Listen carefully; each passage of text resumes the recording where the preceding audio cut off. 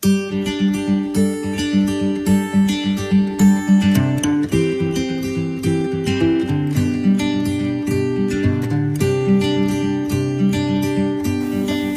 I want to share with you this story from God's Word in John chapter 2, one that you might know very well, maybe one that you don't know, maybe one that you're loosely familiar with. But this is a story about Jesus' ministry and kind of the beginning of his ministry, where he turns water into wine. Now, if you've never read this, you're not familiar with this, or maybe you have, at least most people are familiar with the story as far as that it exists. Yeah, I mean, even non-believers would be like, yeah, didn't Jesus, yeah, I've heard of him. Didn't he turn water into wine? Like, when people talk about, whether Christians, what do Christians believe about alcohol? And Christians fall on either side. Some are like, hey, look, it's alcohol, don't touch it, don't even talk about it, it's bad for you. If you're really a Christian, then you don't have anything to do with alcohol. And that's maybe one end of the spectrum. The other end of the spectrum is, well, Jesus turned water into wine, so it must be no problem with it, right? Even Jesus drank. Well, this passage actually doesn't say that Jesus drank, it just says that he turned water into wine. So that's one thing to remember. But it's interesting how people have heard about this story and they assume certain things about Jesus and his people, right? Whether they're drinkers or not, or somewhere in between. That's not the point of this story. The point of this story is not whether or not alcohol is okay for Christians or not. If you want to know the short answer, as far as my understanding of Scripture, I think this falls into the category of 1 Corinthians, where Paul talks about meat sacrificed to idols. There are some that this is something to where it sears their conscience, and so that they should stay away from it. There are others who it doesn't. He actually does tell Timothy to take a little wine for his stomach's sake. Okay, so we could proof text all throughout the New Testament. That's not the point of this passage. The point of this passage is the will of God. That's the point of this passage. How do we seek the will of God? Can we possibly seek the will of the Father and also have desires within ourselves that we want to see happen? If we want the will of God, does that mean that we can't want anything at all as far as our heart's desire? How do we line those two things up? Do you have things in your life that you would love for those things to come to pass? Maybe it's getting a job. Maybe it's getting married. Maybe it's something to do with, the way that you serve in the church. Do you have desires? When we pray God's will to be done, like things like in Afghanistan right now, we have desires. How do we line up those desires with God's will? What things can we pray? What things can we ask for? If we ask for certain things, are we overstepping? Right? You know what I'm talking about? I think you have those things too that you wonder, okay, I really desire for this to happen.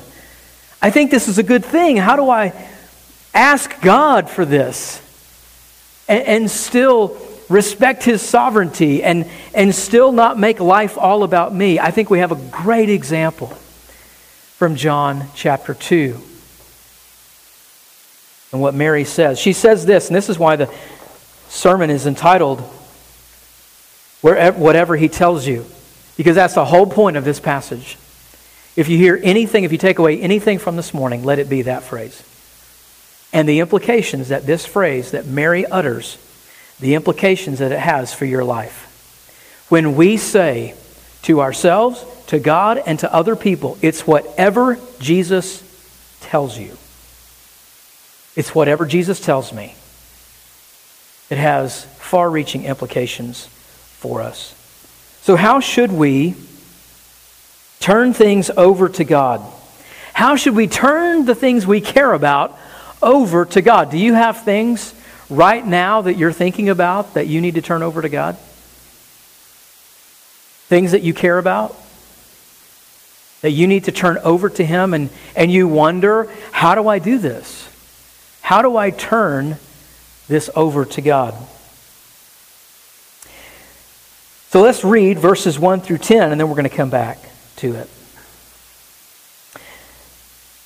On the third day, there was a wedding in Cana of Galilee, and the mother of Jesus was there.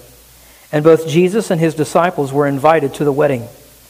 When the wine ran out, the mother of Jesus said to him, "They have no wine." And Jesus said to her, "Woman, what does that have to do with us? My hour has not yet come."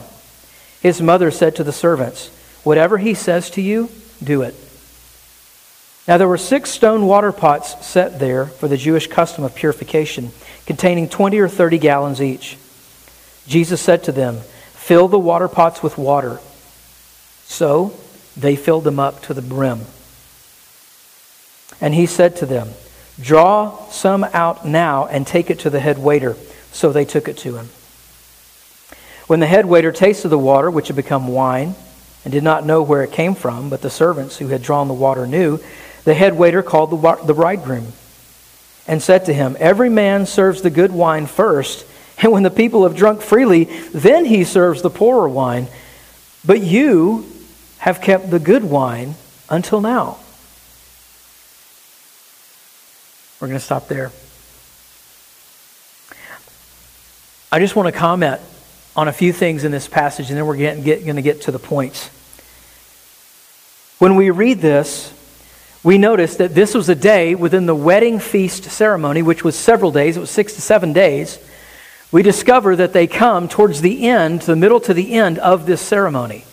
Jesus and his disciples come in. They've been invited to the feast, and so they come.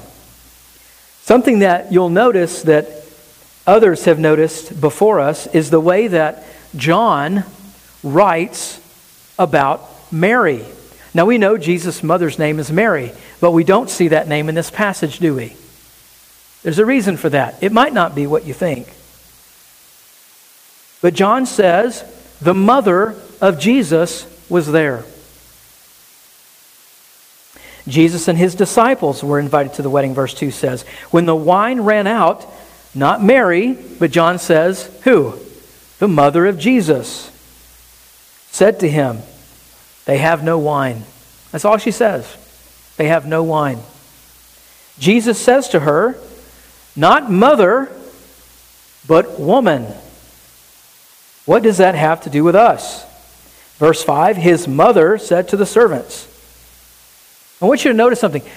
Some preachers and not very scholarly ones will make a big deal out of the way Jesus is using, and John is using the word mother to indicate that somehow Jesus was disrespecting her. Somehow she had bothered him with something that's inconsequential, and so he refers to her as a woman, kind of like we do today, right? If a young man or a grown man talks to his mother and says, "Woman," that is not a very endearing address, is it? No, it's disrespectful, right? Is Jesus being disrespectful to his mother? Is Mary getting all bent out of shape because she's a woman, she's at a wedding, and we know how women are, especially if you're related to the bride, are at weddings, right? Most women want this to go without a hitch. What can we do to make this the best day of her life? Because she deserves it. The bride deserves this. And so some would say, well, here Mary is. She's getting all bent out of shape. She's not thinking about the kingdom. She's not thinking about who Jesus really is. She gets sidetracked. She gets worried about the wedding and the things that are going on in the wedding. And so she bothers Jesus, who doesn't need to be bothered about this stuff. And he's like, okay, since you're my mom, I'll do this. Bada bing, water into wine. Here you go. That's not what's going on here. Mary is setting an example in this passage for what it looks like to trust Jesus.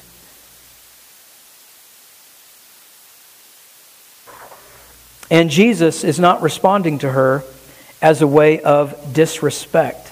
In Matthew chapter 12, you'll see a little bit of an explanatory cross-reference for why it is this is not a matter of Jesus disrespecting his mother. This is not a situation where Mary is being petty or she's nagging, and so Jesus calls her woman. This is not what's going on. Matthew chapter 12, if you look in verse 46, starting in verse 46, a different situation, a different time. The Bible says here, while he was still speaking to the crowds, behold, his mother and brothers were standing outside, seeking to speak to him. Someone said to him, behold, your mother and your brothers are standing outside seeking to speak to you. But Jesus, verse 48 says, answered the one who was telling him and said, who is my mother and who are my brothers? And stretching out his hand toward the disciples, he said, behold, my mother and my brothers. Now listen to this. Verse 50, for whoever does the will of my Father who is in heaven, he is my brother and sister and mother. So instead of this being misunderstood as Jesus saying to his mother, Mary, who he should have been respectful of, he says, woman. Instead of that being a term of disrespect, what Jesus is doing is he's showing his disciples, he's verbalizing to Mary and to everyone there that a change has happened. Now he's doing the Father's will, and his biological mother, all of his brothers, all of his friends, everybody that he has to do with are all the same in God's sight because they're now on mission for the Father. Doing the will of the Father. And as we're all doing the will of the Father, we are all brothers and sisters and mothers and fathers under his authority. That's essentially what Jesus is saying and what John is pointing out in chapter 2. So that we have a context, we have a little reference of what's going on.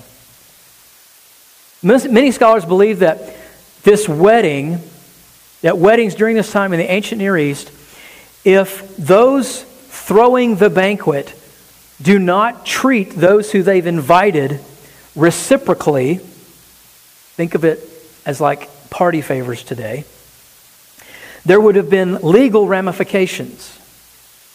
So think of it today, it's got a little bit of a parallel, but not exactly.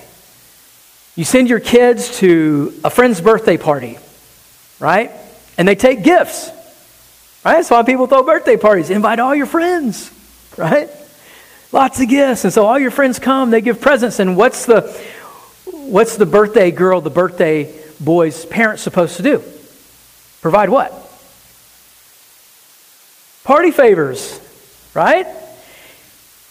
So the kids that come and bring gifts, they get a party favor, they go home, they open it up, they've got candy, they got toys, whatever, you know. That's great, but imagine, now sometimes you might get bothered. You know, you send your kid to a party and they come back, hey, where's your party favor? Well, we didn't get one. Oh, okay, well that's one thing, but imagine if the next day, okay, a solicitor shows up to that kid's door and is like, is your name so-and-so? Did you throw a party, invite a bunch of people, and didn't give them a party favor? Yes. You've been served. That's a little extreme, right? But that's kind of what's going on here. Many scholars believe that those banquets where people would come and they would shower gifts on this family, and these parties would last for days, a full week. The family was expected to provide for the guests who have showered their blessing upon the bride and groom. And so for the wine to run out was not just Mary nitpicking. This was significant. Significant. So what is she doing when she says, whatever he tells you to do, do it? Number one, she declared Jesus' authority. She is essentially saying to these servants. Now, remember where the servants show up in this story. You need to see that in the passage. They show up in the very beginning. Mary goes to the servants and she addresses them. She tells the servants what? Whatever he tells you, do it. We see them show up later on in the end of the story. They are not insignificant. Though they are probably the group of people at the wedding that nobody really notices very much. They're just keeping the stuff coming. Make sure the food's on the table. Make sure there's a drink in everybody's hand. But she is essentially saying to these servants, there is one person who can save this party. Only one who can save this party.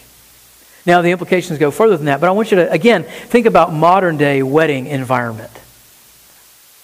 Hey, I grew up with 3 brothers and an older sister and a mom who, when you're at something like a wedding or a rehearsal, you're just there to do what they tell you. Amen? Guys, you know what I'm talking about? Ladies, you know what I'm talking about? Even at my parents' 50th wedding anniversary, who I was kind of part of, one of the siblings putting it together, but there were certain things. I told my brothers, I said, guys, you better just let Kelly run with this, our older sister. She probably already knows exactly what direction she wants to go with this. Let's defer to her, and she did. And so what did we do? We showed up, and we're like, what do you want us to do, Kelly? What do you want us to carry? We knew we better carve out. There's no golf. There's no basketball. There's no doing the things that my brothers and I would do when we get together. We are there to serve whatever they tell us to do. It'd be really easy for Mary to say, now listen, I've got a plan. I've got a plan. I have some weight here. I have some pull. People know me. And so here's my plan. Now, Jesus, you make this happen. You do your part. And servants, you're going to follow my plan, but he's kind of the key to make all this happen. He's the grunt work. See, Mary doesn't try to manage or manipulate the situation. You notice the brevity of her statement?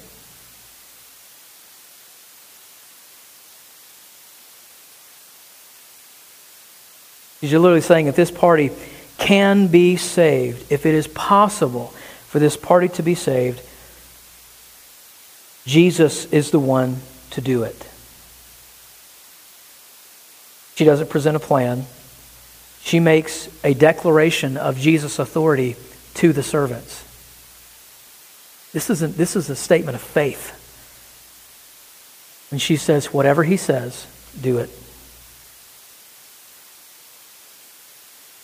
I believe that Mary knew Jesus better than anyone at that wedding, better than his apostles, better than the disciples. She knew what he was capable of. She knew his identity.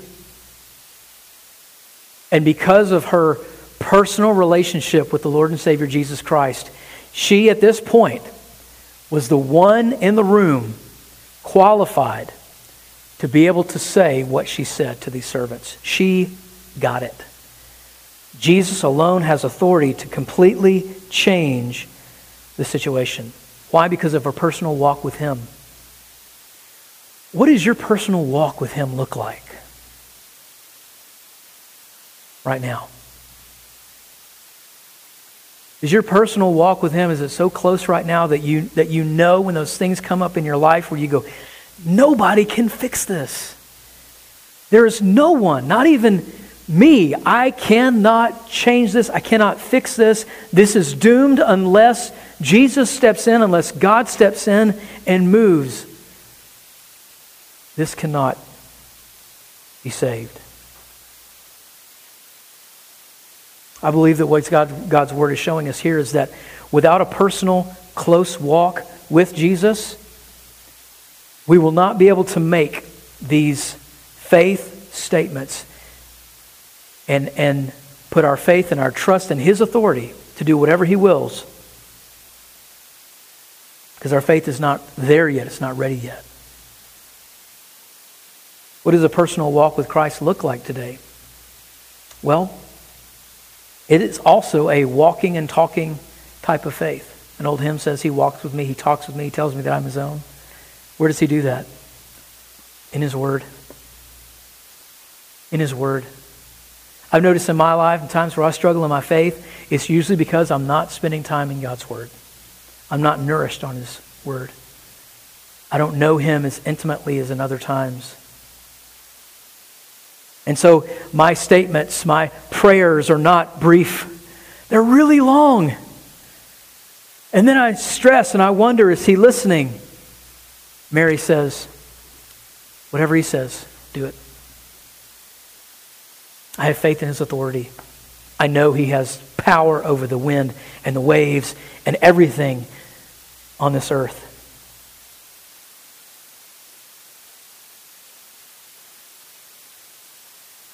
I wonder what the servants were wondering. What would you be thinking if you're a servant at a wedding today and one of the matriarchs in the family came to you and said, see my son over there with all of his friends, all those guys? Do whatever he tells you to do. What does this guy know about weddings? I would probably question her judgment. Are you sure? This philosopher sage guy over here with the long hair? Are you sure? What does he know about your troubles, about your life? He knows everything. And he has the authority over everything. The second thing that she does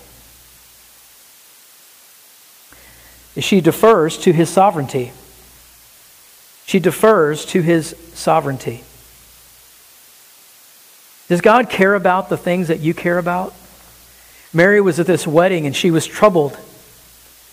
We don't know all of the implications of the wine running out. We don't know what would have happened, but people have speculated over the years, considering the customs of the ancient Near East. But Mary cared.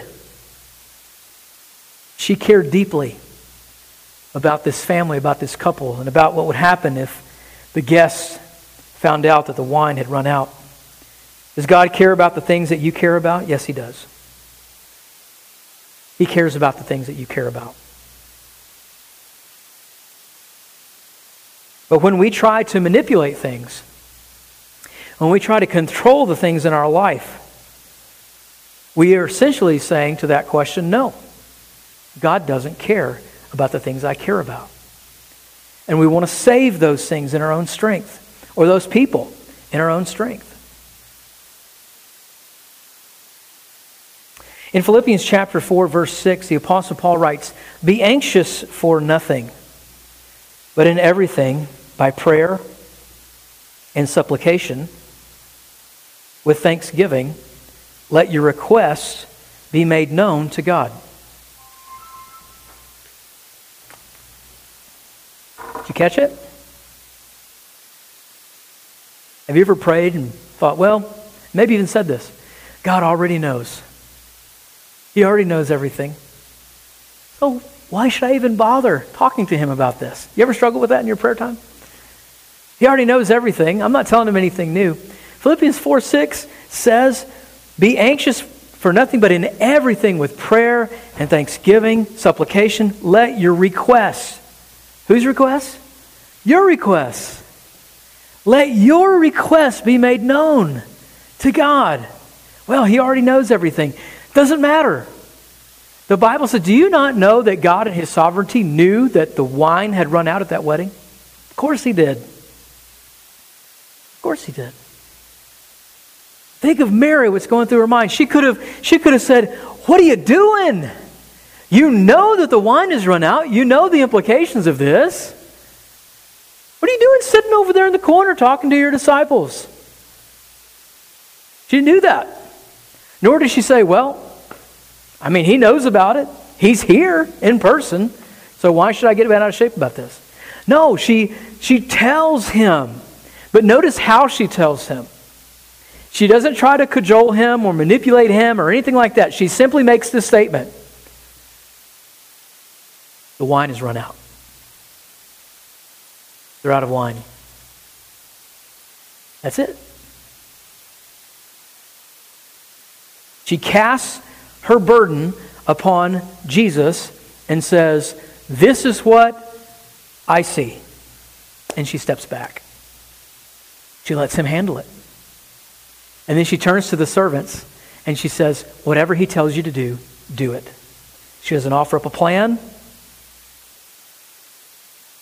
She makes her request known to him. Then she turns to the servants, that is the people that are immediately there, and she says, do what he tells you. You know, that's what God wants us to do as Christians with our neighbors, our friends, our family members. Is not indoctrinate them into some religion. Is not to try to fix their life.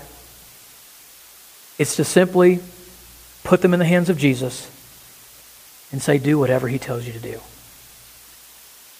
Follow him. He knows best. Mary knew Jesus. She knew him.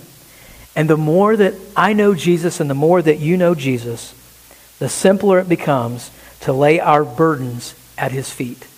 To simply say, the wine has run out. Don't stress about it. Don't try to control things. But let your requests be made known to him, trusting in his authority and deferring to his sovereignty. She doesn't say, Jesus, this party has to be successful. If there is no more wine, do you know what will happen? She doesn't stress about all that stuff. She says, there's no more wine. Here you go. She leaves it with him. Oh, that's so hard for me to do. Is it for you? So hard for me to do. But the closer we walk with him and the more we know him, the more simple it becomes to just leave things in his hands. And if he doesn't do it according to my way, I have to be okay with that. But notice what Jesus does. He delivers. She leaves it in his hands. She tells the servants to do whatever he tells you to do, and they do.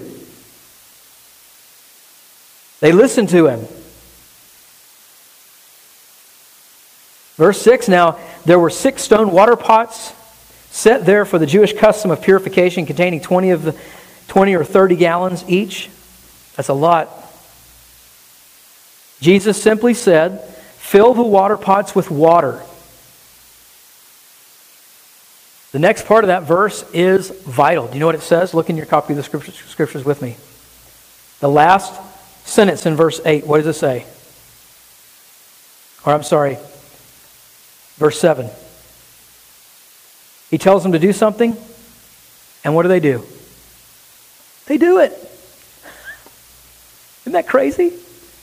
They just do it. Fill the water pots with water. Okay. The Bible says, not only did they fill them with water, they filled them to the brim, up to the very top. Here you go.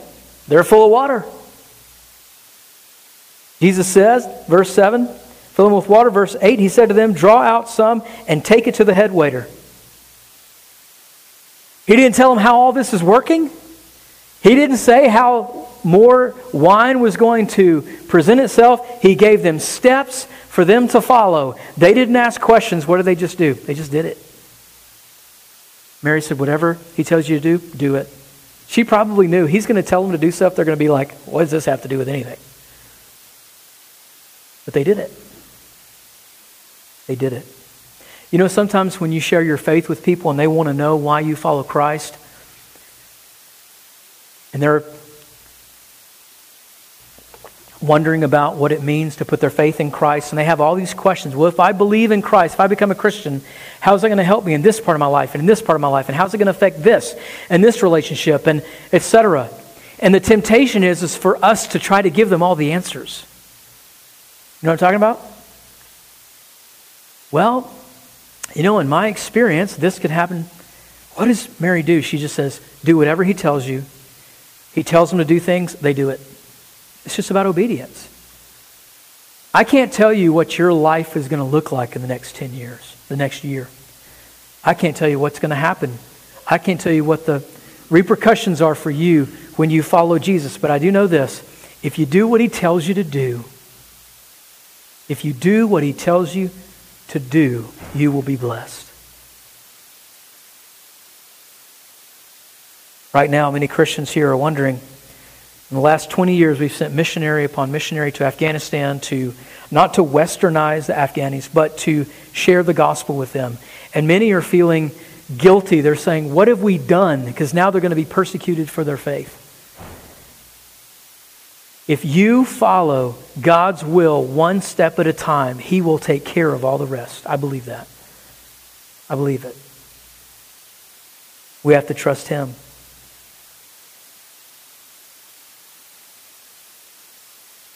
But the more we know Jesus, the more simple it becomes to lay our burdens at His feet and defer to His sovereign plan. Finally, and lastly, something that Jesus does.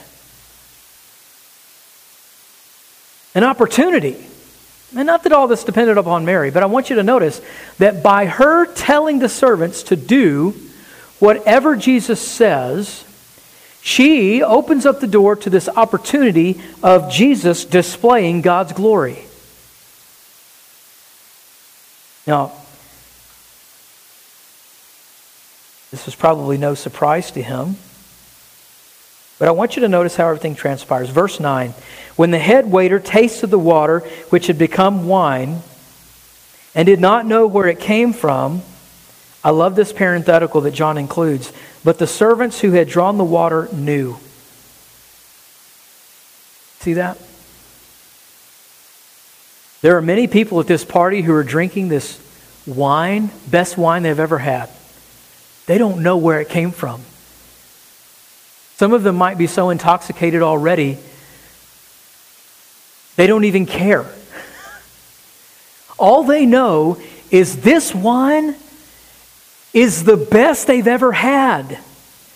But the servants, there's a small group who God in His sovereignty chooses to reveal Himself to in a special way.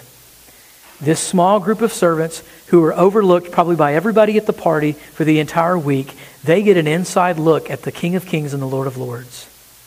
Because they know the guy. They spoke with the one who told them, fill up the water pots to the top. Take some out, take it to the head waiter.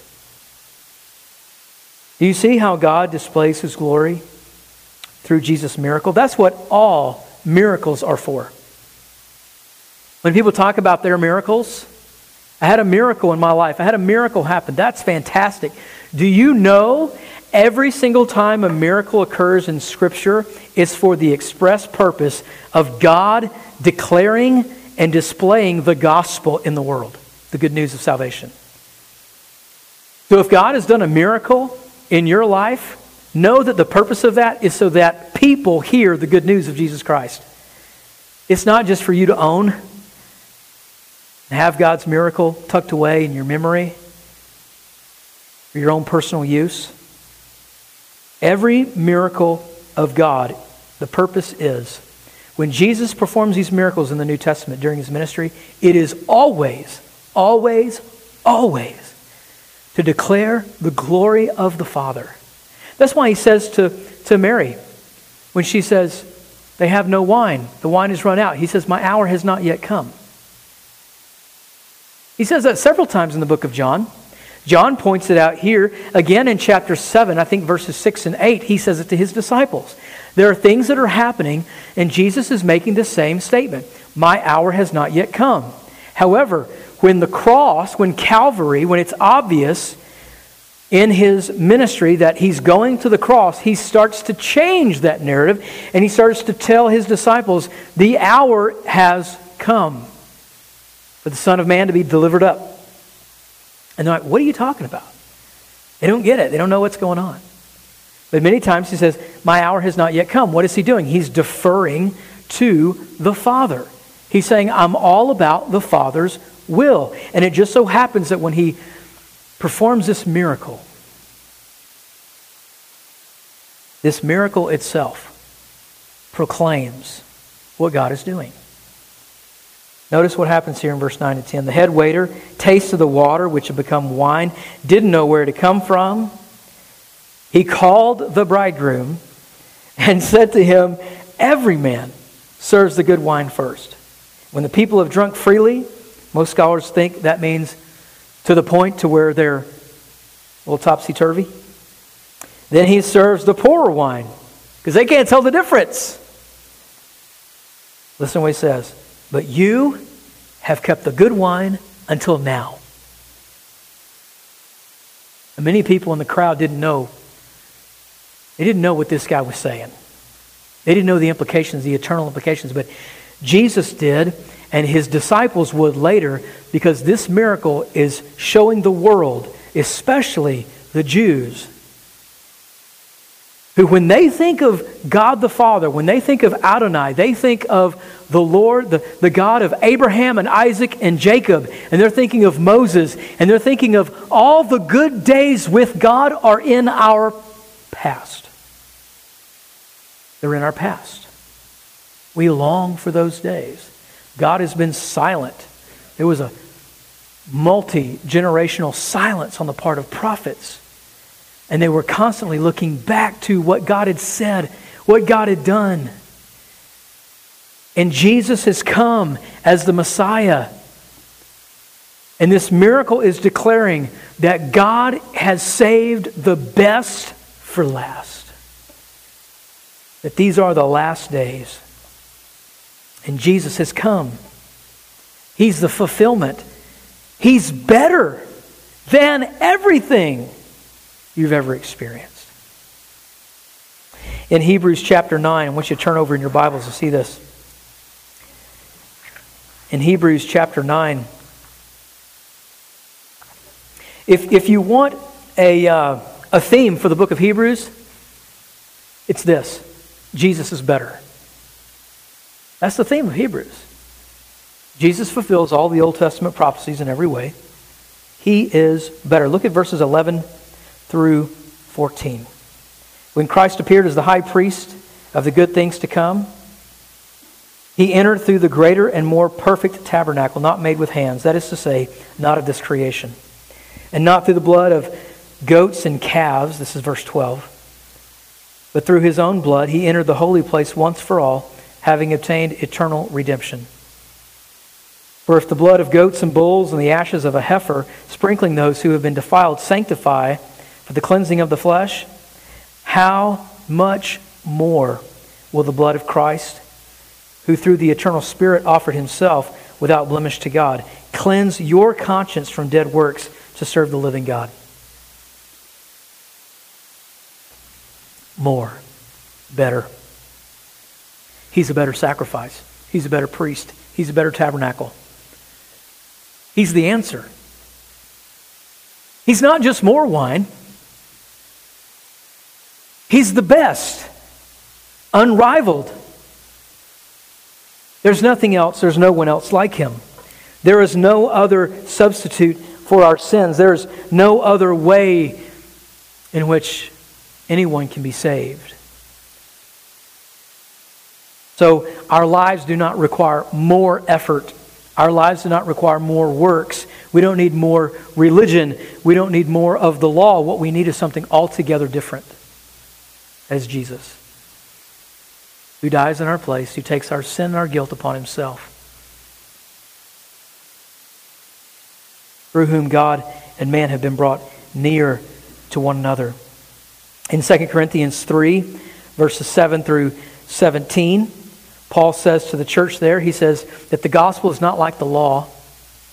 See, when Moses received the law of God, he was in God's presence in the form of a burning bush, right? And he came down off the mountain and God's glory shone upon his face, but he wore a veil so that the people wouldn't see God's glory on his face, because it would be disrespectful for the people to watch the glory of God dissipate and fade away.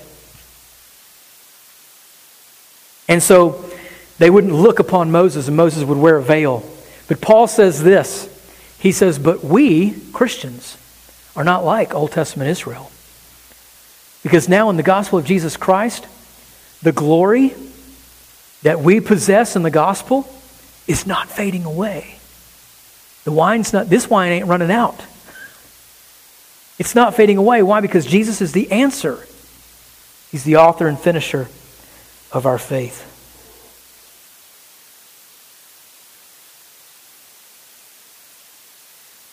All benefited from his miracle, but the servants encountered him personally.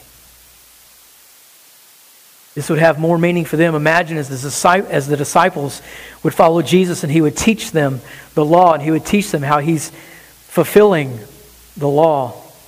How they would start to put this together as they remember their Old Testament and how God dealt with his people, and they start to see that Jesus is the answer, and they remember this miracle.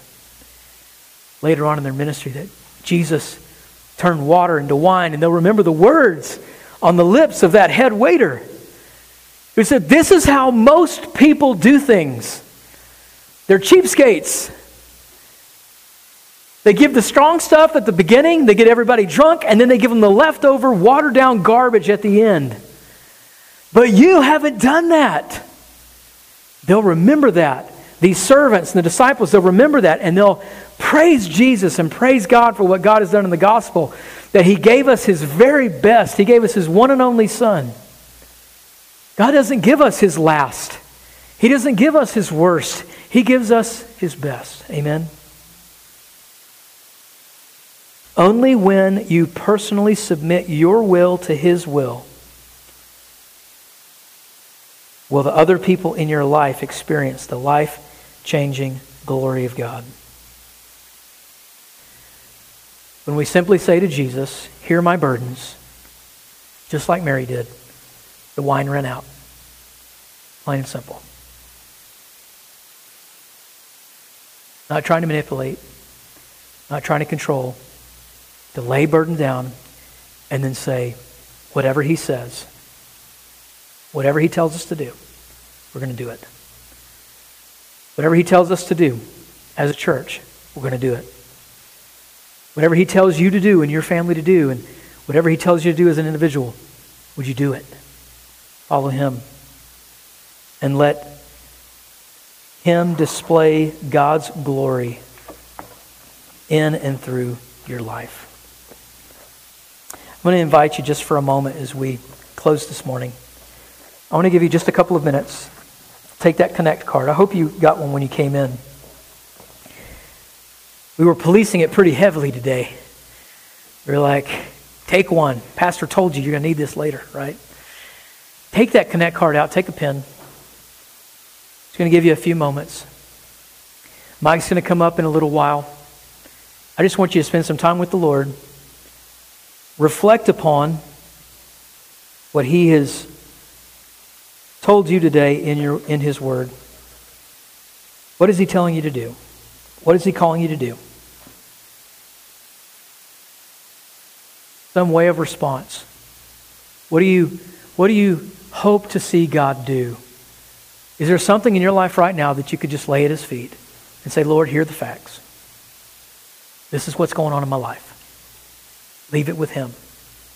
Write it down. Vocalize it to him this morning. What steps do you need to take? Some of you might need to let go of something. Some of you need to follow in obedience. Some of you need a voice to maybe someone else in your life. We need to listen to him and do what he says, and we haven't been doing that. Maybe here this morning you just need to voice it on the card. Take a few moments. Take a few moments and write those things down.